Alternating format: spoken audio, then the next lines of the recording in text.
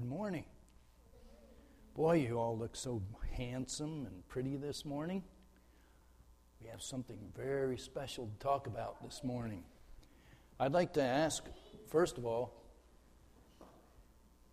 that's it, good. What are some things that remind us of Easter? Emma, you sit next to her, please. That's good. There you go. Okay.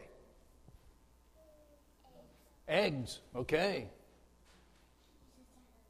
Jesus died on the cross. Anybody can answer. Anybody. What else reminds us of Easter? Candy. Candy. All right. Bunnies, okay. Very good. Jesus rose from the dead. Okay. Now, I know some of you have done this because we did it this past week. How many of you been on an Easter egg hunt? Yeah. We had fun, huh? This past Thursday at Awana. Now, I have here for you tonight, or this morning, but I'm going to ask you a question. You know, we talk a lot about eggs at Easter, don't we? Why do you think we talk about eggs at Easter? Why do we talk about eggs? Because we like to eat them? They have candy, okay. Now, I know Erica and I have something in common. I learned this past week. Erica and I both really like deviled eggs. You know, those eggs you cut in half and you mix them with mayonnaise, and some people put mustard in them too, but, you know, those eggs, deviled eggs, man, they're good. And Erica and I have that in common. But, you know, have any of you ever seen a mother hen sit on eggs for a few weeks? And then what happens after a few weeks, after the mother hen has sat on the eggs? They hatch. And what comes out of the egg? Little baby chicks. Very good. Well, that's to show us that life comes out of that. Now, I have here for you this morning what I am calling a real Easter egg. This is a real Easter egg. Watch this.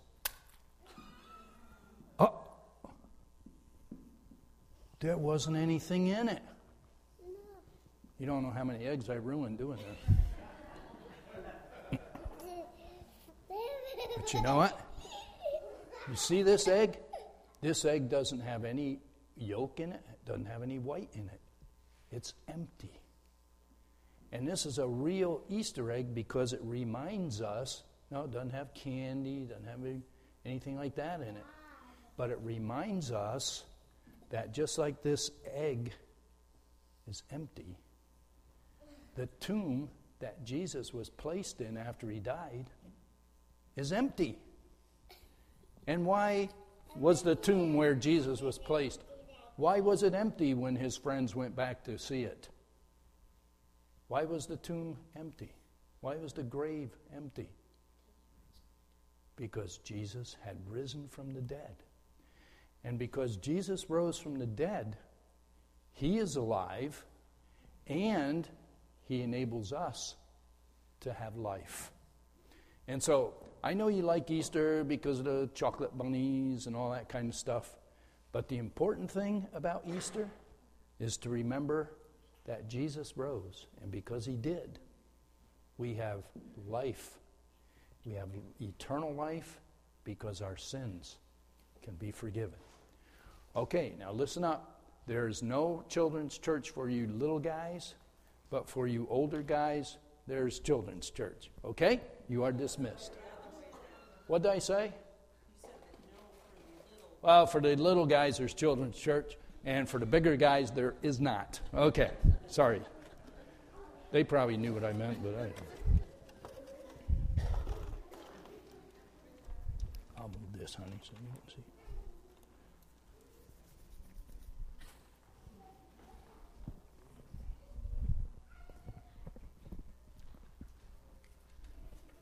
I'd actually never done that before. It was the first time I ever did that.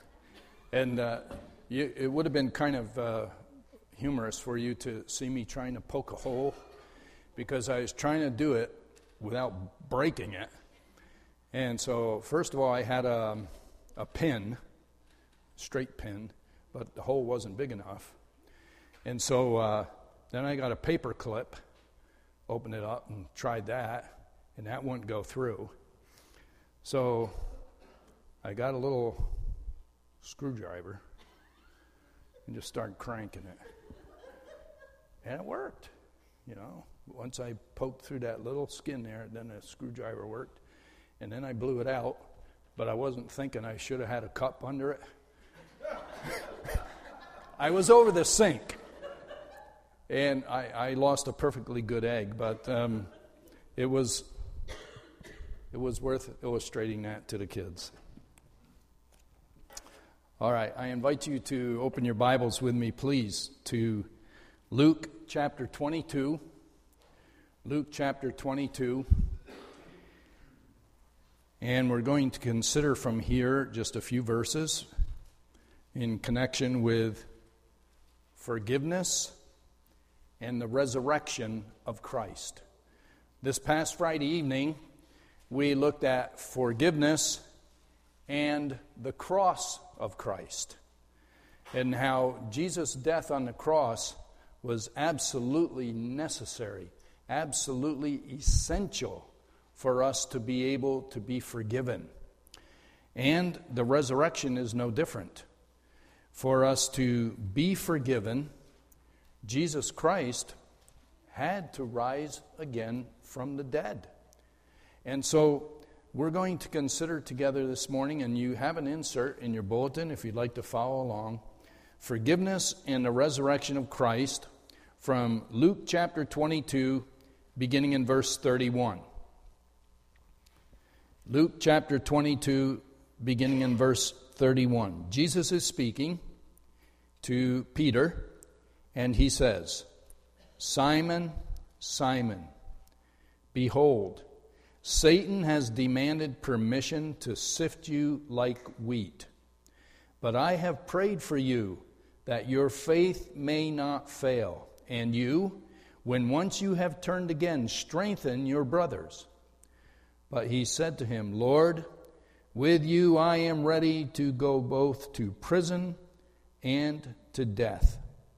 And he, that is Jesus, said, "I say to you, Peter, the rooster will not crow today until you have denied 3 times that you know me."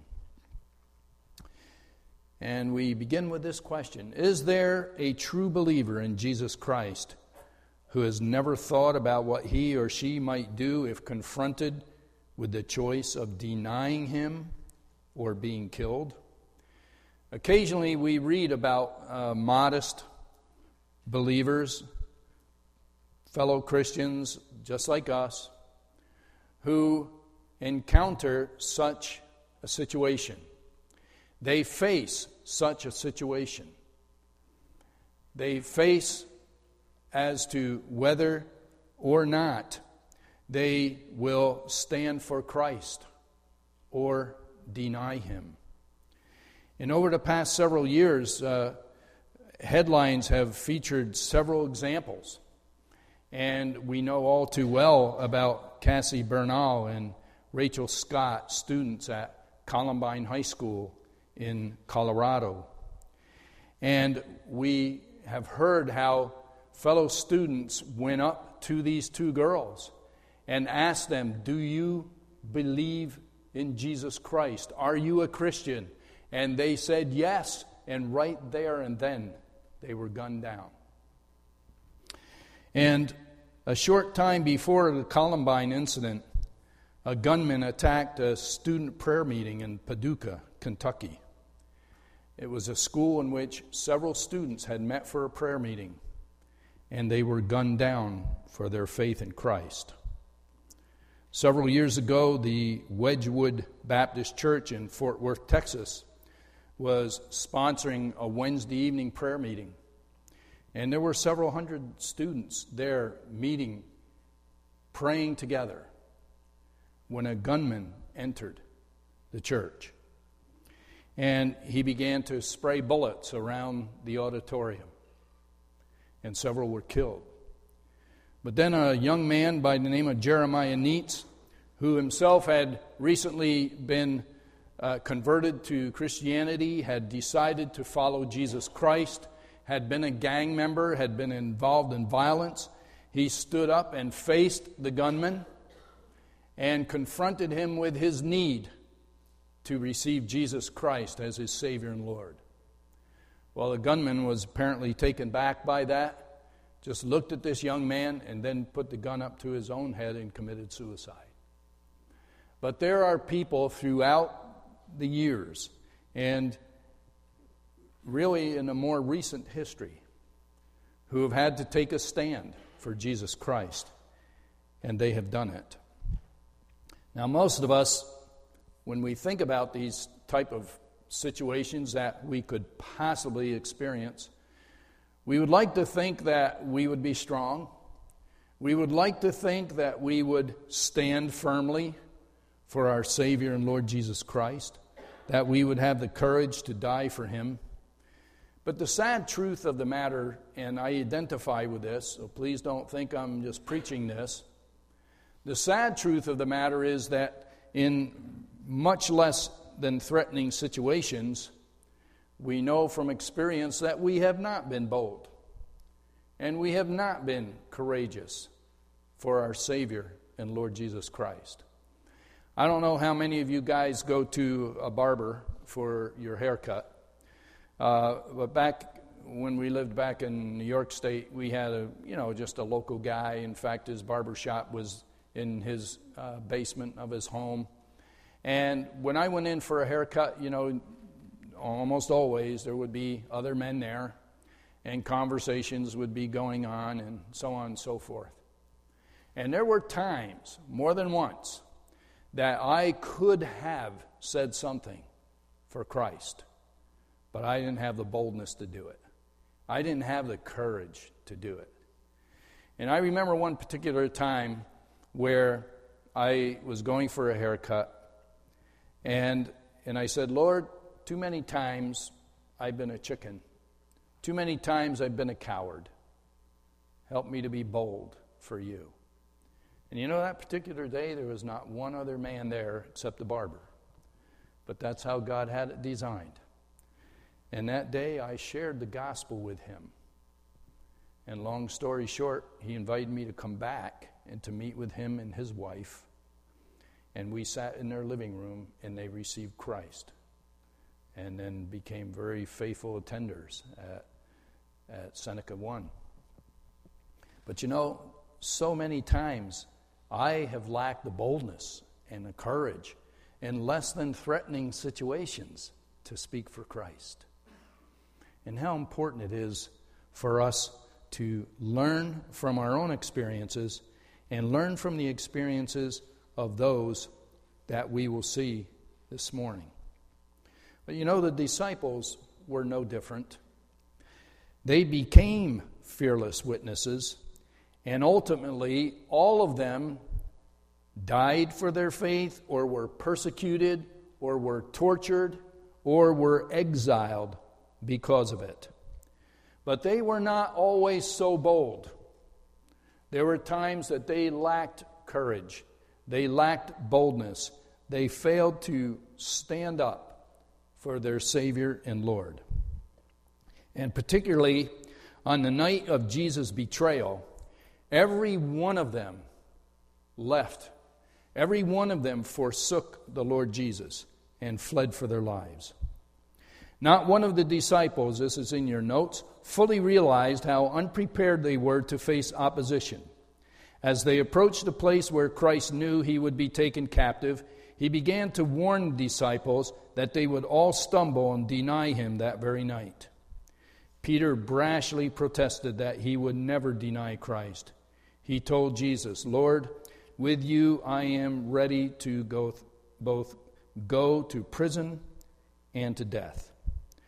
And it is in this context that the Lord Jesus says the words recorded in Luke 22:31-32. Simon, Simon, behold, Satan has demanded permission to sift you like wheat, but I have prayed for you that your faith may not fail. And you, when once you have turned again, strengthen your brothers." Luke's words record 3 specific requests on the part of Jesus for Simon Peter. Requests that are as appropriate today for us as they were for Simon Peter then. Jesus' first request is for faith to persevere. Faith to persevere. Simon Peter fell victim to Satan on the night of Jesus' arrest. He learned the hard way that he was humanly weak and that he could not trust his own resolve. All his boasting promises and all his earnest resolutions did not keep him from falling. After declaring in front of everyone that he would never deny the Lord Jesus Christ, he denied him anyway. He denied him, and along with that, he had passionate curses. Satan was sifting him as wheat. As your notes read, Simon Peter learned by means of very bitter, distressing, humiliating, and painful experiences just how much chaff and just how little substance there was in him. He was a broken man, but one whose faith never failed. Simon Peter failed, but his faith never failed because of his Savior and Lord Jesus Christ. And as we think about faith and what real faith and true faith and genuine faith is, it's very important for us to understand what true faith is. Some things in life call for us to be absolutely accurate. Just recently was the day we all look forward to, the day of filing our taxes. And we just can't do that any old way. It has to be done according to the guidelines that are established. If we just file our taxes however we wish, whatever we think sounds best, we're liable to get ourselves into a very difficult situation. Well, that's important when it comes to filing taxes. But there's something else that's extremely, extremely important. For instance, did you know that according to the Barna Research Group, 42% of Americans think Jesus committed sins? Now, we can expect that from the general population, but listen to this. 25% of professing Christians say Jesus was not sinless. How can that be? How can people claim to be a follower of Jesus Christ? How can a person claim to be a Christian and say Jesus committed sin? And yet 25% of Christians throughout the United States of America would say that very thing. Well, it's pretty important that we really know what the Bible says about faith and that we believe it. 61% of Americans think that there are other ways to salvation besides faith in Christ. Well, when it comes to taxes, it's important to do it right. When it comes to what genuine and true faith is, it's important, very important, that we get it right. These are serious deviations from the truth, from what the Bible clearly teaches. Jesus lived a perfect life, and his sacrificial death for us is the only way for our relationship to God to be restored and sustained. We can't afford to make up our own rules. Only those who call on the name of the Lord, the Bible tells us, shall be saved. That's true faith. Now, Peter, even though he really messed up, Peter had true faith. Doesn't that encourage you today? It encourages me to know that even though Peter really messed up, he was characterized by true faith. I mess up. I'm assuming you do from time to time. We all mess up. We all fail the Lord from time to time. And yet, as Peter, we are characterized by true faith and genuine faith. And Jesus here prays for Peter to persevere in his faith, that his faith would persevere. And that very same prayer that Jesus prayed for Peter is applicable to you and to me today. That even though we fail, that we would have the faith to persevere.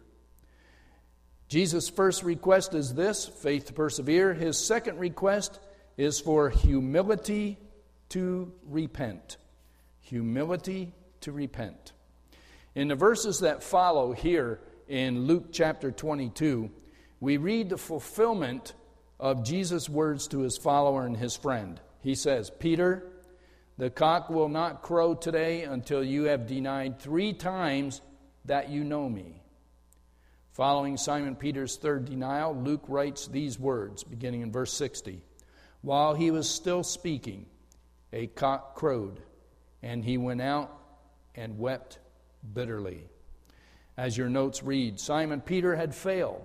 At this very moment, Jesus made eye contact with him. This, no doubt, magnified his already unbearable sense of shame. The true Peter is not seen in his denial, but in his repentance. I think that probably describes so many of us. Our true self, what we really are, is not seen when we fail the Lord, but when we repent of our sin. That's the real us coming through. And that's the real Peter coming through here. And what a beautiful passage of Scripture we read. After the ladies had gone to the tomb, an angel spoke to them and said this, Go tell his disciples and Peter, he is going before you into Galilee. There you will see him. Can you imagine when the ladies went to Galilee and they hunted up the disciples and they went specifically to Peter and said, Peter, Jesus wants you to know he is coming. And he is looking forward to seeing you. Wow. How precious would that have been? If we had been Peter and we knew we had messed up, and yet we get that word, hey, Jesus is coming. He wants you to know he's coming here. And Peter, he wants you to know he's looking forward to seeing you. Wow. What a word. And you know that word is still there. Maybe you're discouraged this morning. Maybe you have failed the Lord in some way or another. And maybe you're thinking, man, I'm Peter, man. I'm there. Well, Jesus has a word for you. And he says, I'm here. And I want you to know I'm here. I love you, and you're mine. And so we see this humility in Peter. And it was there in Galilee that Jesus appeared to a genuinely sorrowful and sincerely repentant Peter. I remember one day back in Romulus, when we were working on remodeling our home, there were places where different animals could enter the house. We had a resident woodchuck in the crawl space. And one day when we were working upstairs, I heard this noise coming out of one of the rooms that we had been working on and remodeling. And it was like a banging against the window. So I went in, and there was a bird. A bird had gotten in one of the many holes that were available to it. And and the bird was kind of backing up and boom, crashing into the window, trying to get out. And, birds in your house can raise different emotions. One thing, you want to get rid of them, and another, you just don't know what that thing's going to do. And we've had bats in the house, believe me, they're worse. And one night, we were asleep. This was during the remodeling thing. And we're asleep, and I woke up. I felt something, And so I'm just lying there, and I feel it again. And it's going right above my head, Of course, going right above my head would mean it's about 2 feet above me because my nose, But I'm laying, and I feel this thing go over my head. And I said, Hope, there's a bat in our room. I had never seen Hope move so fast in all her life. I mean, in one fell swoop, she was on the ground, or the floor, inverted crawl, through the door, and the door was shut. I'm praying for you, Len. Well, long story short, we got rid of the bat, but that wasn't the only incident of a bat. But, having a bird or something in your room or in your house, you want to get it out. Well, we heard that bird, and it was chirping, and it was crashing against the window. So we got the window open as far as we could, and we got the bird out of the house. This bird was, in its own way, crying for help, and because it was, we heard it, and were able to help it.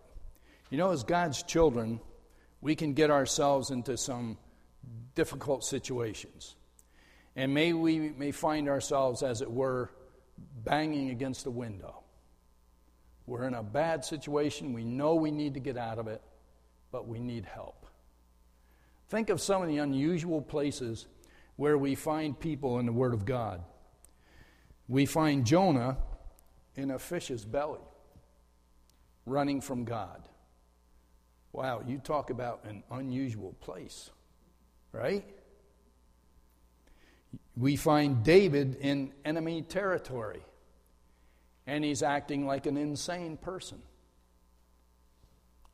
We find Abram in Egypt lying, white lie, if there is such a thing, telling a half a lie about his wife. We find Lot in Sodom living with very wicked people. We find Elijah in the desert wallowing in his own self-pity. And where do we find Peter? We find Peter in a courtyard denying his Lord. As God's children, too often we find ourselves in circumstances that we really need the Lord to come and rescue us from there. And He's always willing to do it. And so a good question for us to ask ourselves today is this. Are we in a place where we really shouldn't be? Are we in a circumstance that we really should not be in? Are we finding ourselves defeated and trapped and unhappy because we know that where we are and what we're doing and what we're involved in is not right? Well, there's wonderful news for us. And the wonderful news is this. Just as Jesus went to Simon Peter, who had really messed up, Jesus is there to come to us. And when we, in our analogy, chirp out to Him and let Him know, Lord, I'm in a bad situation here. I really need you to intervene for me. He will do it. He will do it. And there is no place that is beyond the reach of God's grace. No place. And then we find the Lord Jesus praying for Peter, not only for faith to persevere and for humility to repent, but also for power to serve. John records how Peter and several of the other disciples following Jesus' death returned to fishing. They went back to doing what they were familiar with, to doing what they knew they had done before. And we find Jesus coming to the Sea of Galilee, and he meets with the disciples, and he meets privately and spoke privately with Peter and forgave him for his unfaithfulness. And no longer do we see a brash, arrogant, boastful, proud, double-minded, undependable, impetuous, impulsive person. We find rather a forgiven and a restored follower of Jesus Christ. Peter had learned a great lesson. He was beginning to trust Christ's sufficiency rather than his own. His failure had really punctured his pride. And now, rather than trusting in himself, which he had learned is not going to make it, he begins to trust in the all-sufficiency of his Savior and Lord Jesus Christ. Following his encounter with Jesus on the Sea of Galilee, fewer than 40 days later at Pentecost, Peter, who had denied Jesus Christ vehemently in the courtyard, was now speaking boldly and courageously to thousands of people. And you know, some of those people were the very same ones who had crucified Jesus Christ. The very same people who had killed Jesus, Peter is now standing before them and boldly and courageously proclaiming salvation in his name. Now, how did that happen? It happened because he was forgiven and restored. And because the risen Christ had empowered him to serve.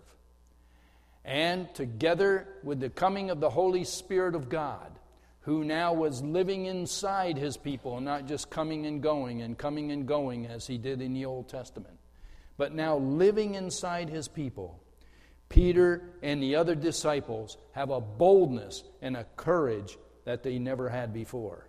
In fact, all of these disciples, not just Peter, all of them were markedly different men.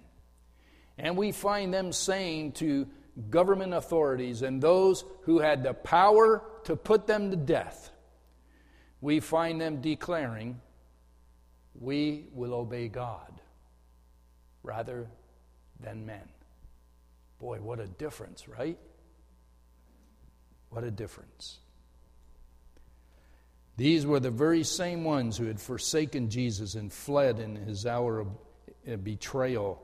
But they were now filled with the Holy Spirit of God. And rather than being characterized by a reckless self-assurance, their confidence and faith and trust and empowerment was based on the risen Christ and the indwelling Holy Spirit of God. And they stood up for him in the face of every imaginable threat and persecution. And as I mentioned at the beginning of the message, these people either died or were persecuted or tortured or exiled for their faith in Christ. Here is the greatest proof, as it reads in your notes, of the blessed truth of forgiveness and the resurrection of our Savior and Lord, Jesus Christ. He graciously restored and empowered these men to serve him, even in the wake of the most catastrophic kind of spiritual collapse. His all-sufficient grace and mercy, manifested in his unconditional forgiveness, redeemed them from the worst failure. Jesus Christ himself drew them back, forgave them, commissioned them for service, and empowered them to succeed where once they had failed so miserably. When we lived in Barcelona, Spain, there was a lot of traffic in Barcelona. When we went to Barcelona as missionaries in 1976, Barcelona was at that time the second most densely populated city in the world. next to Calcutta, India. It was a concrete jungle. And there were actually 10,000 more cars than parking spaces in the city. It was crazy. It was wild. And so when we walked with our girls, we had to be very careful even walking on the sidewalk, because cars parked on the sidewalk. You parked wherever you could. And so as we were getting ready to cross busy streets, we would say to our girls, hold on tight. And we would walk across the road. Now, do you think it was really their grip that kept them safe? No. It was Mom and Dad's grip. I remember one time Hope told me after it happened, she was with two of the girls, I think, walking down the sidewalk. And they were walking, and just because they were on the sidewalk, they weren't holding hands at that point. But all of a sudden, Hope felt two tiny grips, one on the right and one on the left. I mean, just squeezing her hand as hard as they could. The girls saw a dog coming. And so they grabbed onto Mom for security. Now, as much as those girls would hold on, crossing the street or wherever it were, the important thing was not their grip on Mom or Dad. It was Mom and Dad's grip on them. And there is a biblical analogy to this. Our salvation is not dependent upon our holding on to Jesus. He holds on to us. Isn't that neat? Because there are times in our life where we may release our grip a little bit, like Peter did. But the Lord holds on, and He holds on tight. And one of the most beautiful verses in the Bible, in fact, it is a set of verses that really transformed my life, are found in John 10. And here they are. Jesus says, I give them eternal life, and they shall never perish. Neither shall anyone, here it is, snatch them out of my hand. My Father, who has given them to me, is greater than all, and no one is able to snatch them out of my Father's hand. Jesus said that in John 10, 28 and 29. You know, we're in a double vice grip here. On one side, we have the hand, as it were, Jesus' words, of God the Father holding on to us. And Jesus says right here, in this very same context, He says, and I have a hold of you too. That's pretty neat, isn't it? We have God the Father holding us on one hand, and Jesus Christ the Son holding us on the other. And that very same power of God the Father and His Son Jesus Christ that saves us is the very same power that sustains us and keeps us saved. And it is the very same power that empowers us for service. And Peter found that out. Peter had genuine faith. And even though he failed miserably, he saw how God was, through Jesus Christ His Son, was able to sustain him and enable him to persevere. And not only enable him to persevere, but empower him to serve. And the same is true of each and every one of us. Because Jesus Christ is alive and because He lives, we can experience His forgiveness, His restoration, and His power. And I don't know where all of you are today in your walk, whether you've begun to walk with Jesus Christ or whether you have not, or whether you have begun to walk with Jesus Christ and yet you find yourself in an unusual place, a place where you really shouldn't be. We can identify with Peter. We can identify with the disciples. And I want to just ask us to, before the Lord, just bow before Him as this next song is played that speaks of our allegiance to our Savior and Lord Jesus Christ.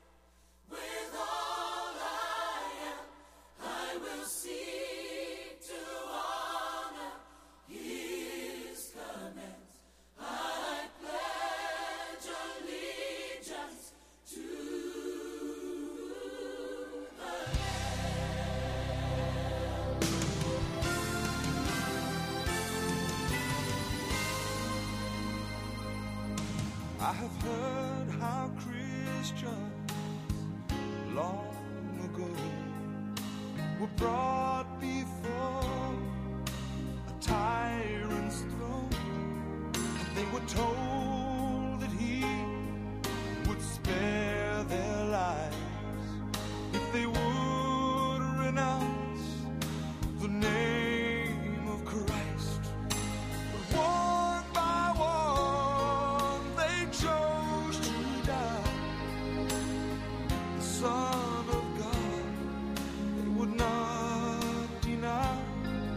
Like a great angelic choir sing, I can almost hear their voices ring.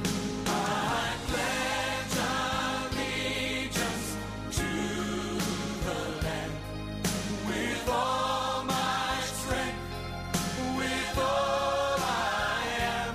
I will seek to honor His commands. I pledge allegiance to the land.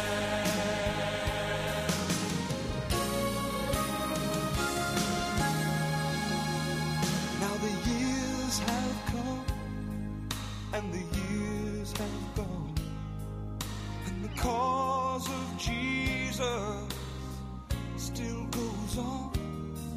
Now our time has come to count the cost, to reject this world, to embrace the cross. And one by one, let us live our lives for the one who died to give us life. Till the trumpet sounds on the final day, let us proudly stand and boldly say, I pledge allegiance to the land with all my strength, with all I am. I will seek to honor His commands. I pledge allegiance to the land of God, who bore my pain, who took my place, who wore my shame.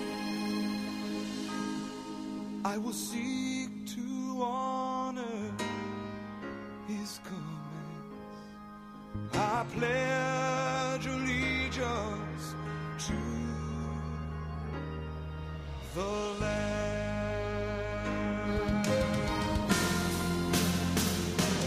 I pledge allegiance to the land with all my strength, with all I am. I will seek to honor His commands. I pledge allegiance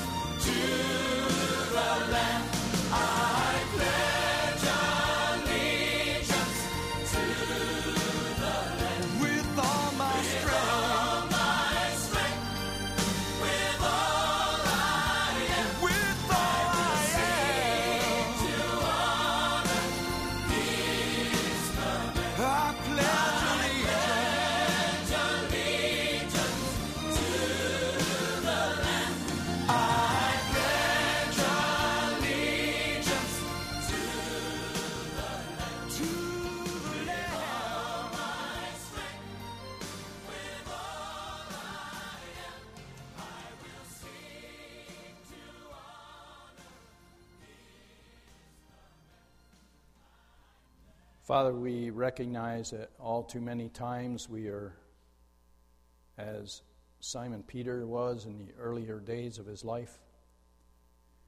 But we thank you that our risen Christ prays for us, for faith to persevere, for repentance, and for power to serve. And we thank you for how our Savior and Lord prayed for Peter, for evidences throughout the New Testament that he prays for us. And we just pray that, Lord, we would every day be moving more and more away from how Peter was at the beginning to how he was in his later years. Lord, we pray for anyone here this morning who has not even begun a journey with Jesus Christ. And we pray that your Holy Spirit would work in each one's life and bring them to genuine faith and saving faith in Christ. And for those of us who know you by your grace, we pray that we would not allow ourselves to be found in unusual places, but that we would cry out to you and see you not only sustain us, but empower us to walk with you and to serve you. And we thank you. May we pledge our allegiance to our Savior and Lord Jesus Christ, in whose name we pray. Amen. Any praises?